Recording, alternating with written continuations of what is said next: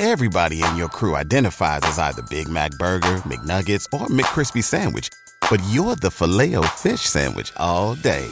That crispy fish, that savory tartar sauce, that melty cheese, that pillowy bun. Yeah, you get it. Every time. And if you love the Filet-O-Fish, right now you can catch two of the classics you love for just $6. Limited time only. Price and participation may vary. Cannot be combined with any other offer. Single item at regular price. Ba-da-ba-ba-ba. Bedrosian throws to Sandberg, and the pitch is grounded to second base. Thompson has it, throws to first. It's over. 27 years of waiting have come to an end. The Giants have won the pennant.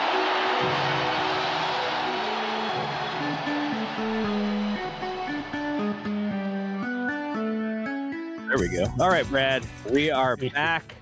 I am trying to figure out how to stream to Instagram, and I think maybe I did it. I think I did it. Sweet. Are we on the gram? We're on the gram. I think we're on the Instagram. If you, by chance, are watching us on Instagram, definitely let us know how it looks. I don't know how it looks. I don't know.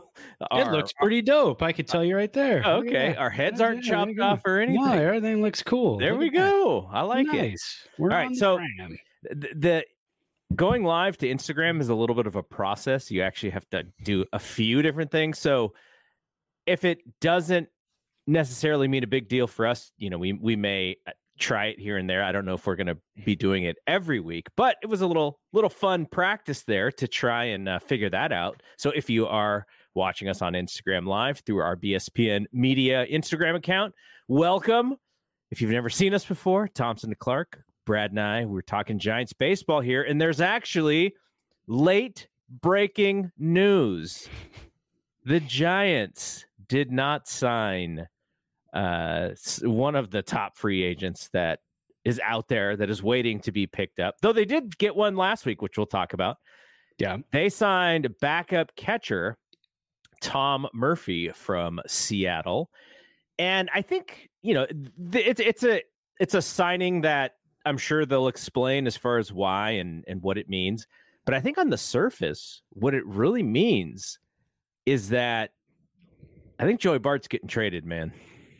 Yeah, I don't imagine they can get a roster spot for him at this point. You're not going to carry three catchers. And you got Blake Sable, but you needed a true backup catcher. Yeah. And I think at this point they kind of decided that Joe Bart, do we call him? We can go back to calling him Joey. Yeah. I forgot about that.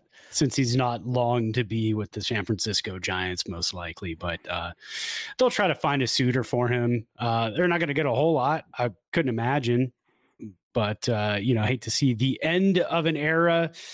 I hate to even say the word bust because he's so young and he can go somewhere else and kind of turn things around. So, we wish him the best. He's not gone yet, but he's out of options. So that kind of tells you. He is out of options. So they'll most likely have to trade him. And then if they can't trade him and he doesn't make the roster, then they have to DFA him, right? Then you get nothing. Then you get nothing. Okay. So who is Tom Murphy? And, I'm going to be honest. I was like, I kind of know who that is because I think the Giants they picked him up and then traded him, or there was something that happened a few years ago with him. And he had like a week stay with the team or something. But other than that, I didn't know anything. So I went to our good friends at MLB Trade Rumors, and a gentleman by the name of Anthony Franco wrote something that just went live about an hour ago. And I will read from this. It says, the Giants are in agreement with free agent catcher Tom Murphy on a 2-year deal with a 2026 club option, according to multiple reports. The Ballingy Group client is reportedly guaranteed $8 million, including a $250K buyout on the option. So it is it is almost free if they decide that they do not want him for that third year. And he heads to the Bay Area after 5 seasons in the Pacific Northwest. The right-handed hitter played a semi-regular role during his time with the Mariners on a rate basis. I guess that is some statistical filter there. Murphy has been one of the most productive power bats at the catcher position. He hit 38 home runs in 807 plate appearances. He hit his splits or his average and slugging and OBP was 250, 324, 460, well above average offense in one of the sport's more pitcher-friendly home parks. So what does that mean? To me, it means that this is Patrick Bailey's ball game. It also means that because Patrick Bailey is a switch hitter, you bring in you could have brought in somebody who had left-handed or right-handed, and it works out. I guess the question is how does he handle the defensive side of things, and that may be more of a question according to Mr. Franco's piece there. He says that is the weaker side of his ball game. Yeah, and you know what? That's fine because the Giants are kind of stocking up on DHs right now. To have a guy in the lineup who can DH at any point, who's got power, also power off the bench. We haven't had that in a long time. He was, I guess, he was the backup to Cal Raleigh, right? The big dumper. It is one of my favorite nicknames in all of baseball, the big dumper. Cal Raleigh, who's like, "Hey, Mariners, like we need to spend some money here." Yeah, now he doesn't have a backup. But Cal Raleigh's a 30 home run a year guy. So, but yeah, to have a guy like Murphy, and of course the stuff breaks when I'm driving. So I'm driving, I get this text from you. I quickly look I'm like, okay, I hit the Apple CarPlay. It reads to me, but it doesn't read me the article. It just says, a link from X, formerly Twitter. And I'm like, oh, stuff is happening. What's happening? And I quickly glance and I see the name Murphy. So where do you think my head goes? I see catcher Murphy and I go, did we just trade for Sean Murphy? How is that even possible? The Braves even in the market to get rid of Sean Murphy? And so I had to quickly look at the next light. And I wasn't disappointed, Tom, but we welcome you to the team either way. Yeah. So, and here's a big question, I think. Fans are going to go to the Baseball Reference page and go, could Joey Bart do some of this? I think is going to be the question. Now, his best season would have been 2019, his first season in Seattle, 18 jacks, 273 batting, 535 slugging. He strikes out a lot, which is why I sort of wonder if Joey Bart could have done some of this. And then last year, only 159 plate appearances, did have 8 home runs to hit 290, but also history of injuries there. So I am waiting for the explanation for this one. Now, what this also probably says is Blake Sabol is hopefully not ever having to go behind the plate except in emergency circumstances. Right. Exactly. So he'll probably hone up his skills as an outfielder. And I do wonder how much we see him on the big club next year because they do have the option to have him play in the minors. But that's kind of a weird thing for a guy who's basically up on the big club the whole year to go back and forth now to the minor leagues. So we'll see how that happens. But I mean, I guess that's what I'm guessing is that, no more catcher. He's strictly an outfielder DH. So we'll see what they do with Sabol there as well. But Murphy. The one thing Tom Murphy gives you, though, over Joey Bart is the experience. And, having played in the bigs for 8 years at the catcher position, he can help Patrick Bailey along the way. And you've got Bob Melvin, who played the catcher position himself in the majors and has managed quite a few fantastic catchers over the years. Yeah. So I think this is kind of just solidifies the fact that our future is in Patrick Bailey. We're going to get him as much help as we can. As much sounding board players as we can get for him to kind of move him along a little bit further in his catching career. And it's a good move. I hate to see Joey Bart go, but end of an era, this roster needs to be overhauled. I don't think any position is safe except for if your name is, Logan Webb or Patrick Bailey. Other than that, it's anything's kind of out in the open to do whatever you need to do. Yes. So I guess we'll just have to wait and see for, I don't imagine they're going to do the big time press conference that they did with the next person we're going to talk about. But, that is not to minimize what he is bringing to the table here. Cause obviously they found him, or they signed him early enough to where he's like the second guy that they actually signed. They went out and got. So hopefully this is not it for them. But I do think it's kind of interesting that they went out and got him before some of these other players that they're trying to get. Yeah. Okay. Yeah, I mean, he was there for the taking. And if you wanted to get him from Seattle, now is the time to do it. Some of the smaller deals, I like those. I always like the bits and pieces. I like them when they lead up to something huge. So let's just hope for that. And now let's talk about the bigger signing, Jung Lee, who the Korean center fielder. He had quite the entrance, I would say. Yeah. He was very handsome, especially according to himself. Handsome. And he's got charisma. I also saw he was at the Warriors game the other night. I think it was Saturday night. He was at the Warriors game, and it looks like they are basically selling him as the starting center fielder and as somebody who's not coming out of the lineup in the same way that a lot of these other guys come out of the lineup. So I'm sure there were promises made there. They signed him to a nice deal, and I'll get the all the contract stuff here in a second. But overall, especially after we kind of figured we weren't getting Shohei, Jung Lee is, somebody who is on top of not on top, but on people's boards. Is not Yamamoto, who we'll talk about in a second as well. But otherwise, what did you think about this signing? I love it. We honestly didn't talk about him a ton when we were doing our wish lists. I think we were going for bigger, flashier names, not so much a name that, of a guy that we've never seen here play in Major League Baseball. But, as it always goes, whenever we sign a free agent or we look into somebody, I like to just do tons of research, watch tons of video. Man, he is a fantastic hitter, really controls the strike zone, controls the bat well. We needed a guy to get on base. We need a guy with speed.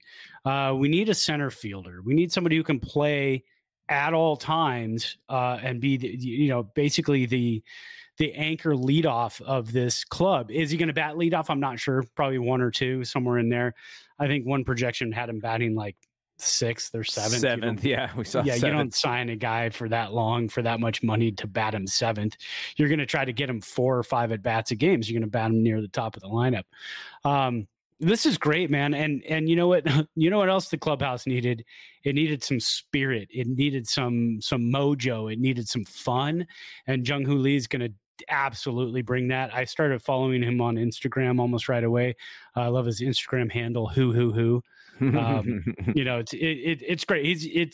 It's going to be a lot of fun having a guy like that again. Last time we had characters in the Giants clubhouse, it's been a long time.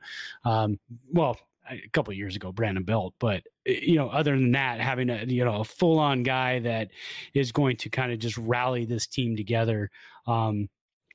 It's fun, man. I'm excited. And again, if it's the first piece of a larger puzzle, it's going to be awesome.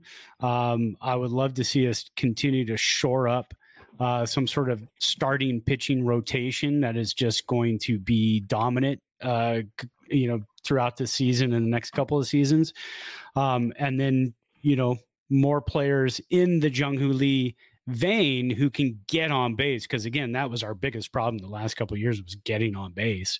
It was brutal having to watch games and see a guy finally get on base and then, can't get him in 3 straight at bats and you can't remove the runner. And then we're 1 for 11 with runners in scoring position, like after 3 or 4 innings. And we're like, oh man, we could have had, 6 or 7 runs right there. So it'll be nice to have a guy who can hit and get on base. What do you think about some of the, I wouldn't even say it's super negative, but there's just a little bit of a worry that he didn't really show too much power in the Korean League, which a lot of players who are not maybe great major league hitters can be fairly successful over there. But he's got great bat to ball contact rates. Just there, I mean, there's videos out there of him accidentally swinging at stuff and just lasering it all over the place.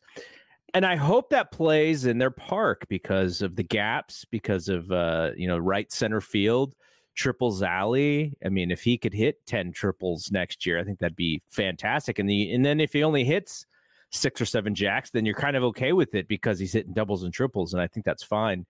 I don't know.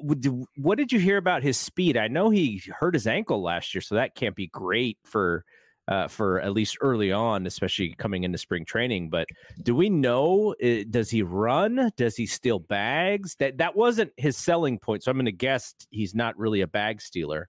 Right. And I mean, he's, in the Korean leagues, in looking at the numbers, he stole a total of 69 bases in 7 seasons. So you're looking at about 10 bases a year. But, with the rules being different here and us wanting to be a speedier base stealing type of team, take advantage of getting on base, he could probably steal 20 bags. Mm-hmm. And he's got that equivalent of the Gold Glove over in the Korean leagues. What do you have? 4 of those. So being able to play center field and track down baseballs, get him over here and tell him we need you to steal some bags, man. But I think I would project maybe 20 stolen bases this season. How many would you project for Bryce Johnson this year?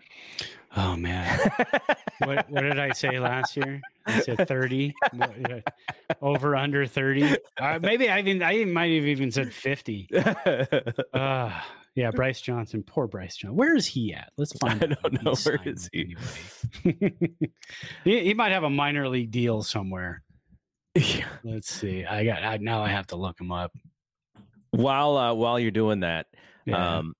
I think the thing, and we talked about this last year, all season long, like if you're gonna buy your kid or a younger brother or a friend who has a young child a Giants jersey, who is that going to be?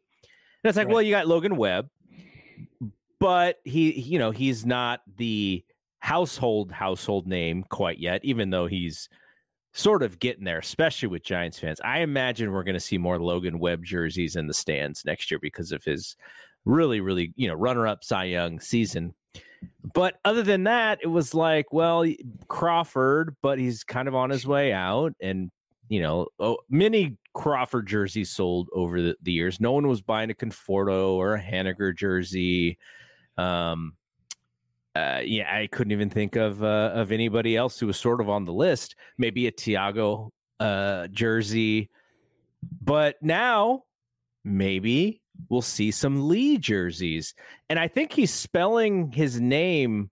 Did I see on the jersey it was JH and then Lee on his jersey?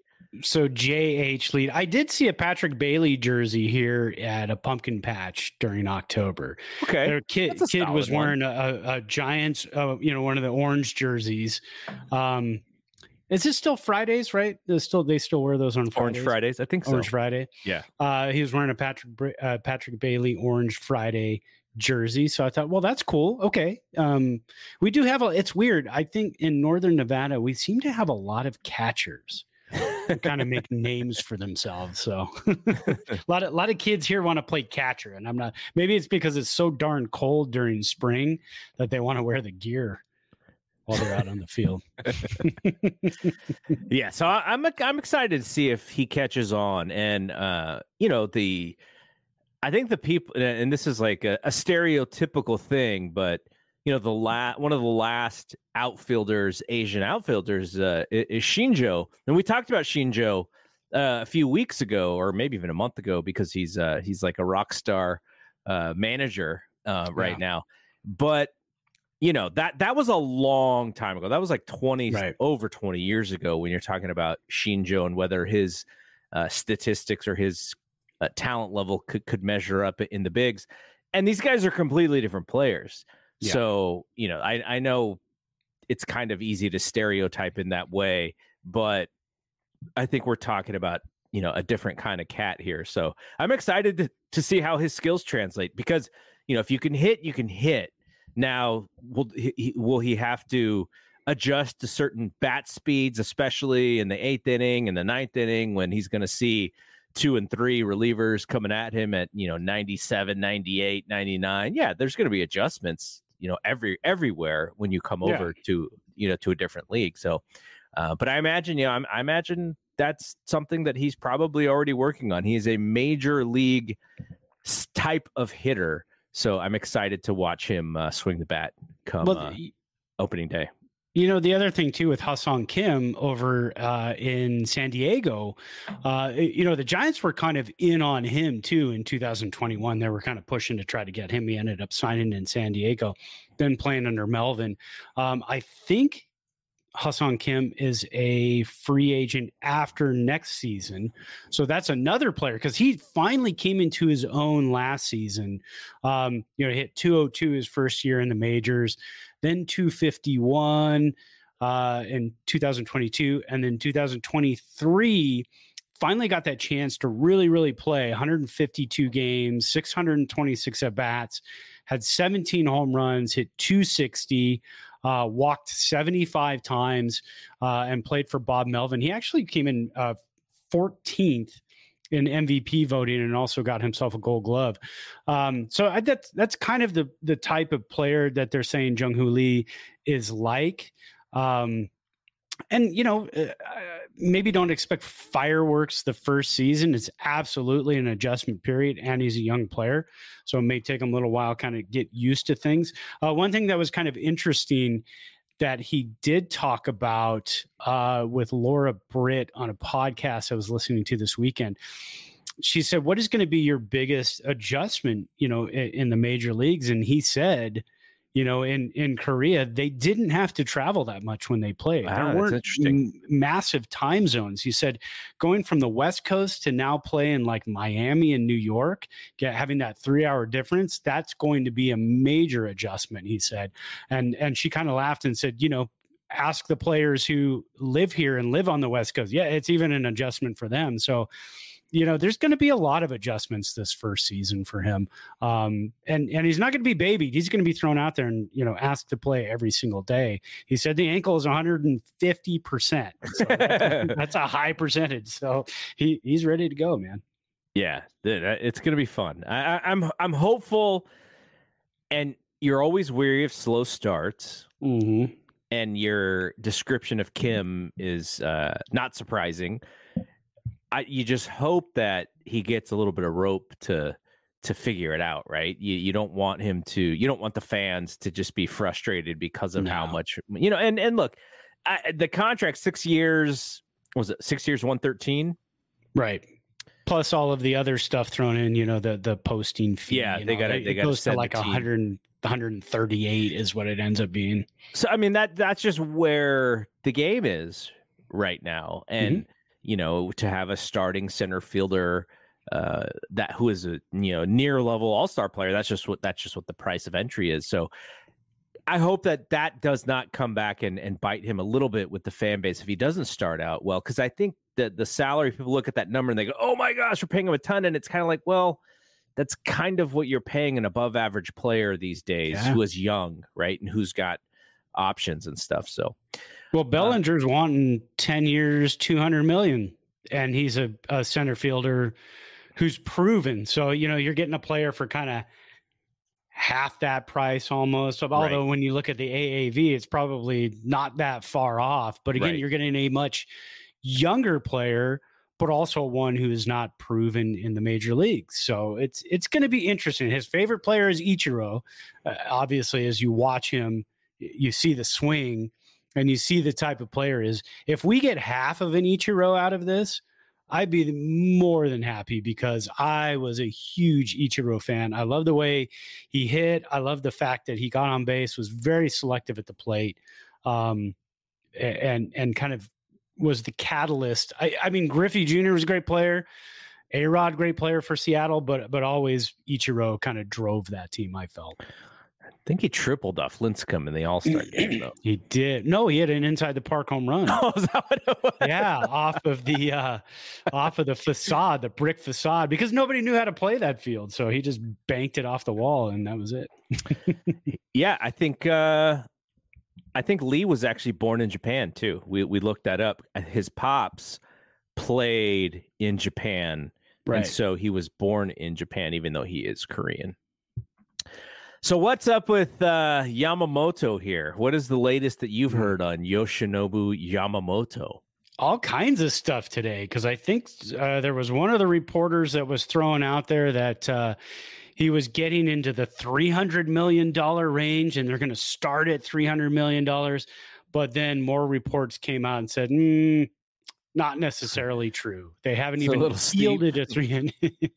No, Steve Cohen has not started the bidding at 300 million from his kitchen table. Didn't he have him over at his house, I think, over this weekend? And it was the second trip to meet with Cohen. And then Yamamoto requested a meeting with the Yankees himself. He's the one who actually requested, I want to meet with the Yankees. So, I mean, obviously they are reaching out to every team that is interested, and they saw Shohei's contract and said, okay, 700 million. I mean, he's a pitcher and a hitter, so we can get 350, half of the player, right? Get 350. I think the second highest contract for a pitcher, we'll say Shohei's contract is for pitching, just for the sake of it. But the highest contract for pitching right now is $324 million for Garrett Cole. And then I don't even think anybody else comes above 300 at this point. So if he's going to get 300 to 350, wow, man, I still hope we're in on it, but that's putting a lot of eggs in one basket at that point. Yeah, there's this isn't a situation where, the situation with Ohtani was like Dodgers, Cubs, Giants, and the Mets and the Yankees were like, yeah, we're not even in on this thing. Red Sox may have been in on it a little bit. But for Yamamoto, it seems like the net is a little bit bigger for some of these big playing teams. Go watch Dumb Money. Steve Cohen doesn't look great in that movie. So I hope Yamamoto watches that movie. He's like, I don't want to sign with that guy. So is this a documentary on? Is it an ESPN or? It's the it's the GameStop stock meme movie. Oh, gotcha. Yeah. It's actually a really good movie. You dig the movie, but Steve Cohen is a player in that movie because of the hedge fund stuff, and kind of gets jacked happily. I was happy that he got jacked at the end. We know how things went last year with the Mets. So yeah. Did you hear the story that Kodai Senga, who the Giants also wanted last year, the main reason, or I don't know if this is the main reason, but one of the main reasons that he signed with the Mets was because he was like a big Verlander guy. Oh. And they had signed Verlander at that point already. Yeah. And I know the Giants were looking to try to sign Verlander. They had some little bit of talk with that, but. So what does that mean for Senga now? He's sitting over there. Well, I mean, he's been in New York for a year. What's his deal like? Is it 4 years? It's like 5 years? For 75 or something. 5 for 75. I don't know if there's a no trade in that or not, but if things start falling apart, is that a guy that they end up moving this year or next year? I mean, it's possible. But also Yamamoto has said too, he wanted to play with other Japanese players. So that's kind of where the Mets have a leg up in that they have Senga. Yeah. So that could be a plus. I mean, because Senga had a good year last year. He had a really good year, and he was one of those guys at the beginning of the season. I think he got shelled in like his first 2 starts, and we were like, "Oh, things are not going well." But then he just settled down in that ghost fork. Oh my gosh! I mean, everything that guy throws is just nasty, and he was in the Cy Young running as well. I think he got some votes.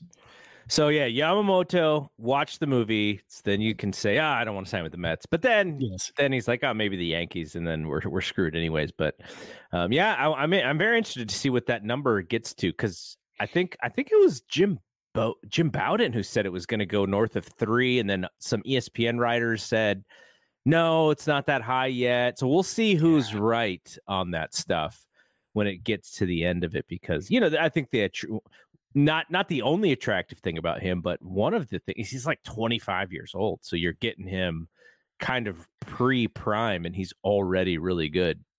Yeah. And we're a team that is obviously not afraid to shell out extra money just to get a player at this point.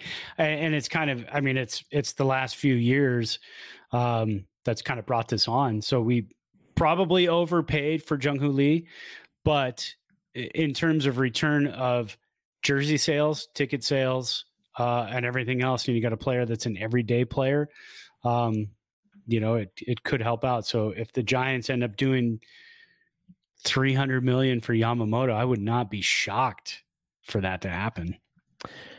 All right, we hit all the main topics, and I do want to bring up one more new Christmas movie that I watched. But I just wanted to get your thoughts on the Buster stuff that came out in Andrew Baggerly's article last week after the Giants didn't get Ohtani. And Buster was talking about how, like, there's this perception that San Francisco is not a great city anymore.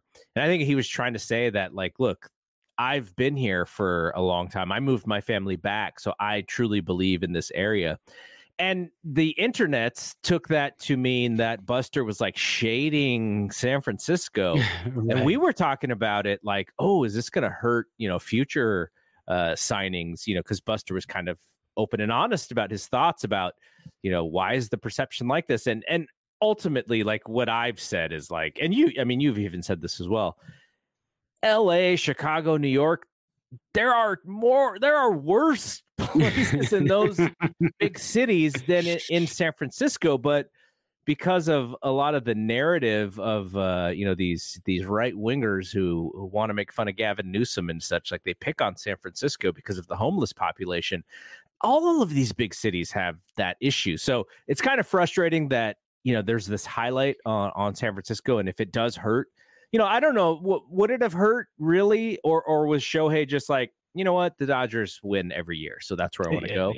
Yeah. That's what I'm assuming. I'm thinking that may, may have been a comment, but maybe has less. But who it did was whatchamacall from the Cubs last year. I think that was more of a bigger thing, because his wife was saying that she was persuaded by the San Francisco issue with the homeless and such. Oh, is that Seiya Suzuki? Yeah, Seiya Suzuki. Yeah. And so maybe that was a part of it. But ultimately, I think these guys sign, A, because of who pays them most, and B, because of what franchise they want to go with. So did you have any lasting thoughts on that, as far as because Baggerly did write again today, and he was like, I can't believe so many people just took this thing out of context. Like, this is what he said, and this is what he meant. Yeah, and I totally got it, and I totally understood what he meant when he said it. I wasn't offended. I didn't think it was that big of a deal. I grew up in the South Bay, going to San Francisco for years. I haven't been back since 2006, so I can't honestly speak. You're changing that this year, though. I'm changing, absolutely. I'm waiting for those tickets to go on sale, man. But the only thing, as a Giants fan living far away and us having a hard time getting free agents over the last few years, I was like, the only thing I thought was, Buster, I love you, man, but could you just wait to bring this up after free agency is over? Wait until the season starts and say it's something we're going to try to address with the city, with the city council, with the mayor, do what, just take it a little bit further, but to say it right after not getting Shohei, and we hadn't signed anybody else at that point, I thought, when I go to try to sell a car, I tell them, hey, this car is older, it's got some issues or whatever.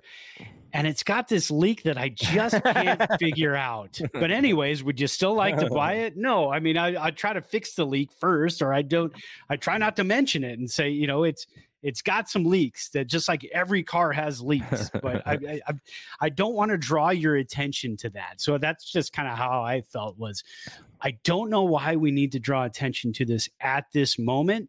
We all know it's there. We all know it's there in every city. So maybe we could have just waited a little bit. But that was my only thought on the whole thing. I wonder if Buster's ultimate point was to say it's bullshit. Yeah, but he didn't say that. Well, I mean, he said it in his own Buster way, right? He did. But I wonder if it's just like, look, it is incorrect. Every city has these issues. If you're a big city, you have these issues. Do we want these cities to have these issues? Absolutely not. We should try and figure out how to solve them. But they have these issues, and just fingering San Francisco as the only one is bullshit. I think that's what he was trying to say, but he's just too nice of a dude. It didn't come out in that way. But well, I don't know if it's going to hurt us, but I understand, because it did put more of a highlight on this because of the story, and because of people were going to take it out of context, and people were going to run with it. And, I definitely saw that happening over the last for sure. And San Francisco is in the crosshairs of a political fire. That's just how it is, because it's one of the most liberal cities in the country, and one of the most liberal states in the country. So it's going to be in the crosshairs. So it's out there. It's out there on certain media outlets. But again, it's like, as a baseball fan, as a Giants fan, I was like, oh, yeah, don't point out the leak and the leak from the oil pan. They'll find it. They'll know about it. But also, this car leaks, and this car leaks, and this car leaks. They all leak. So this is why Jung is such a badass. Jung Hoo's like, he was like, I'll go. He's like, who cares? This is nonsense. I'm in. Do you think he got more money because he said, well, Buster said he's falling apart, so I'm going to need an extra $50 million on top of it? No, I think they overpaid, because they really invested. They put the time into we talked about Pete Patilla going out there and seeing him and being in that video. Well, and Scott Boras is not going to let you get away with a discounted contract either. I mean, when he saw that the Giants were scouting him, they go, oh, yeah, Scott Boras saw Pete Patilla in that video, and he's like, I got an extra $5 right there. Yeah, exactly. No problem. Okay, so let's talk a little bit about the schedule for the rest of the year. So next Monday is actual Christmas, so we're not going to be recording on actual Christmas, though Rod and I did say that we're going to record late night on Christmas, because the 49ers play the Ravens. So we will be here Monday night, probably around 10-ish. So it's going to be late for anybody not on the West Coast. 10 o'clock is late on the West Coast. I'll be on bourbon number 3. Yeah, exactly. Exactly. So you and I are going to play next week as if there's something that goes on, we'll try and do a show. It won't be on Monday. It won't be on Tuesday. It may be later in the week. But if nothing happens and the Giants don't make a signing, we may just skip the week, and we're going to come back for sure on January 2nd. Right. Which is a Tuesday. So we will not be back next Monday. We will definitely be back the following Tuesday, January 2nd. And that's when the next actual Thompson to Clark will happen. And, we'll play next week by ear. If something happens, if Yamamoto gets signed, we'll do an emergency show, and we'll get something recorded. So I just wanted to mention that. And then let's talk about what we're drinking here. I had a bourbon and ginger ale. Nice. I've been going to that a little bit lately, because I bought that 12-pack of the ginger ale, and I'm like, I can't let this go. I keep drinking this thing. So I had a different bourbon this time, though. I think the last time I had the Irish whiskey mixed in with the ginger ale, this time I had the Tennessee mash from Trader Joe's as the mixer. But the Zevia ginger ale and the Tennessee mash was my drink of choice tonight. Nice. Speaking of Irish whiskey, there was, let's see, we went to Total Wine. What day was that? That was probably a couple weeks ago. We like to go to Total Wine, just kind of browse around during the Christmas season, just kind of see what they have. But they had it's actually a Scotch. I didn't realize Dewar's was a Scotch, but it's a blended Scotch whiskey. But they had a 15-year that was $46.99. That was actually fantastic. I tried a sip of it. They were pouring them out over there, and oh wow, they're pouring them out in the store. They were, yeah. They have a little sampler. They're just like boom, boom, boom, boom, boom. You want to try it? And I was like, this is a 15, and they go, yeah. I said, well, I only like to try stuff I can afford. So I said, how much is it? And she said, it's $47. I said, then I'll try it, because if they're like, here's a sample of something that's $100, I'm not going to try it because I'm never going to want it. Yeah, you're going to want it. So, is Dewar's is the Scotch from the movie? What is the movie? Vince. What is his name?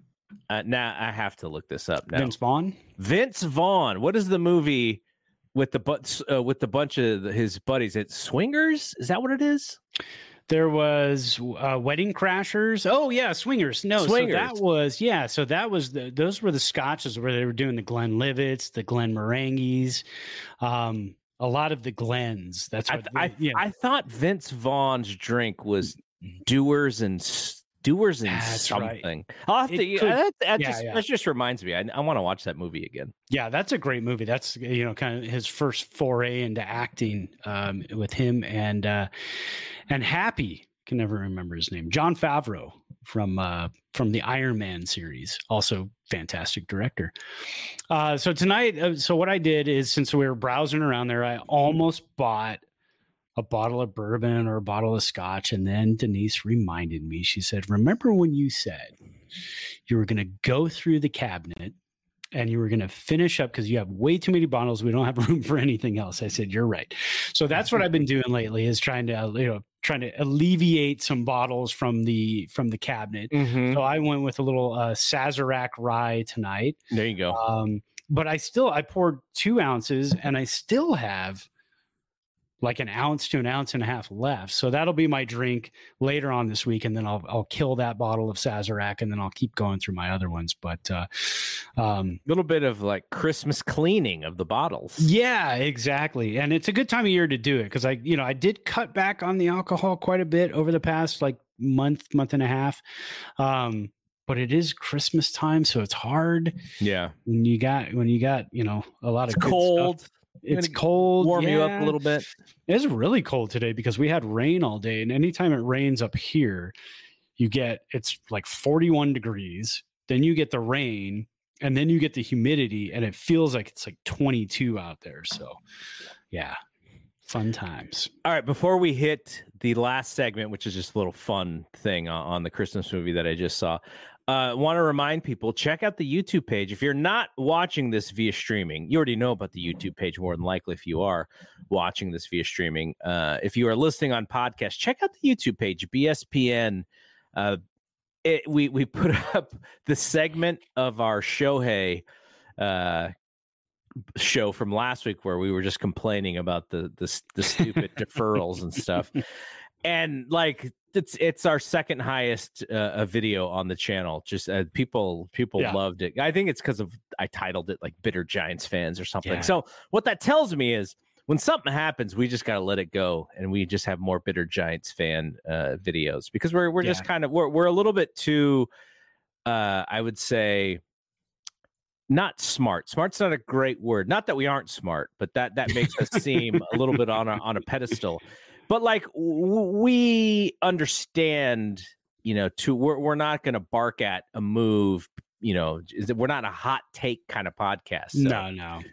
No, we're not going to find something wrong with the Shohei move. It's brilliant. I mean, it's a fantastic move. Yeah. We just hate it because it's the Dodgers.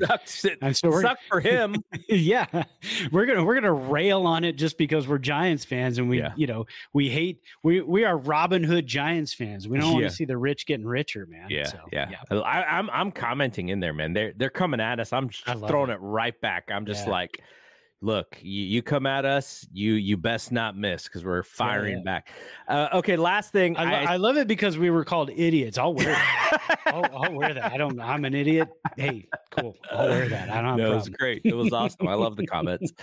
I watched the Christmas movie. I think this was Peacock. Melissa McCarthy as the she wasn't actually the Christmas genie, but she was a genie, and she helped a couple get back together. And I mentioned Candy Cane Lane last week, and like I said, Eddie Murphy smiles and I start laughing, and which that I was so excited to see the Beverly Hills Cop 4 as trailer. soon as I saw that morning, I sent it to you. I go, oh my God, because I didn't even know it was in the works. Yeah, I had no idea it was in the works, and I was very excited to see Bronson Pinchot in the trailer too. Serge is there, and Judge Reinhold and the other cop is there. There's a scene there with both of them as well. So, Candy Cane Lane, and then Dashing Through the Snow with Ludacris, and I mentioned Luda, not the best actor, but this Melissa McCarthy movie, she did not mail in her performance in any way. She was like, you know what? I'm going to show off all of my McCarthy that I have in me, no matter if this is a streaming play for a silly Christmas movie or not. She was awesome. I was like, go ahead with your bad self. The movie is a little silly and just very predictable, but PG-13. Yeah, probably even less than PG-13. Okay, so probably not too PG. wild. No, but she was just really charismatic, just big personality, really funny, and she had a good straight man. I'll figure out who the guy, the main actor. I didn't know what his name was, but she was really, really good. I was nice. I was very happily surprised as we watched it, because when my wife was like, what about Genie? And I was like, oh, what about Dashing Through the Snow with Ludacris? And she's like, okay. And then I was like, oh, well, I should have listened to you instead. You get about halfway through and you just turn to her and you're like, I am so sorry. I am so sorry. So the actor who is the lead actor, his name, I don't even want to screw this up. P-A-A-P-A, and the last name is Essiedu. I wonder what else he's been in, because he was like a really good straight man. I guess he's what's a TV the name guy. of the movie? The name of the movie is Genie. That's literally. Oh, it's just called Genie. Okay. You know who else is in the movie though? Is Mark Maron, who plays the doorman. I don't know if you've ever listened to any of Mark Maron's podcasts. I have in the past. Yeah. Yes. I know that the straight man there. Yeah. Okay. Yeah. He was. He was solid. And then there's a great kid in the movie. It's always good. It's always a good thing when you have a really good child actor who just makes the movie better. And so it's a really good kid in the movie. So I enjoyed it. It's not gonna win any awards or anything. No, I did think about this. There should be a Christmas movie award. You gotta come on, Oscars, Christmas movie of the year. Go ahead. Oh no, I was just gonna say I've been watching some of the Hallmark ones, and I haven't really come across any super fantastic ones yet. A lot of Lacey. What is Lacey's last name? Lacey Charbet or whatever. Chabert. I don't know. Yeah, Lacey Chabert, Charbet, whatever her name is. I did watch one I really enjoyed. I haven't even gotten through it all the way yet. I have a hard time getting through the movies because I can't sit and watch them this time of year. But it was called A Biltmore Christmas. And it was it's a Hallmark movie. It's about a woman who's rewriting a famed Christmas movie. It's supposed to be A Wonderful Life. Mm-hmm. It's not called that. It's called A Biltmore Christmas. So she's rewriting it for 2023, and she ends up going to the hotel where it was shot and finds this hourglass. And when she flips it over, she actually goes back to 1947 on the set of the film as they're filming it, and is talking to the actors and actresses to find out what the real deal behind this whole movie was and everything else. And it's really interesting. It's actually kind of fun. they don't make Hallmark movies like they used to. Like, we used to crack on them all the time, and now they're actually fairly decent and have some good acting chops. And a lot of my favorites end up doing Hallmark stuff, like Tori Spelling and Mario Lopez, Feliz Navidad.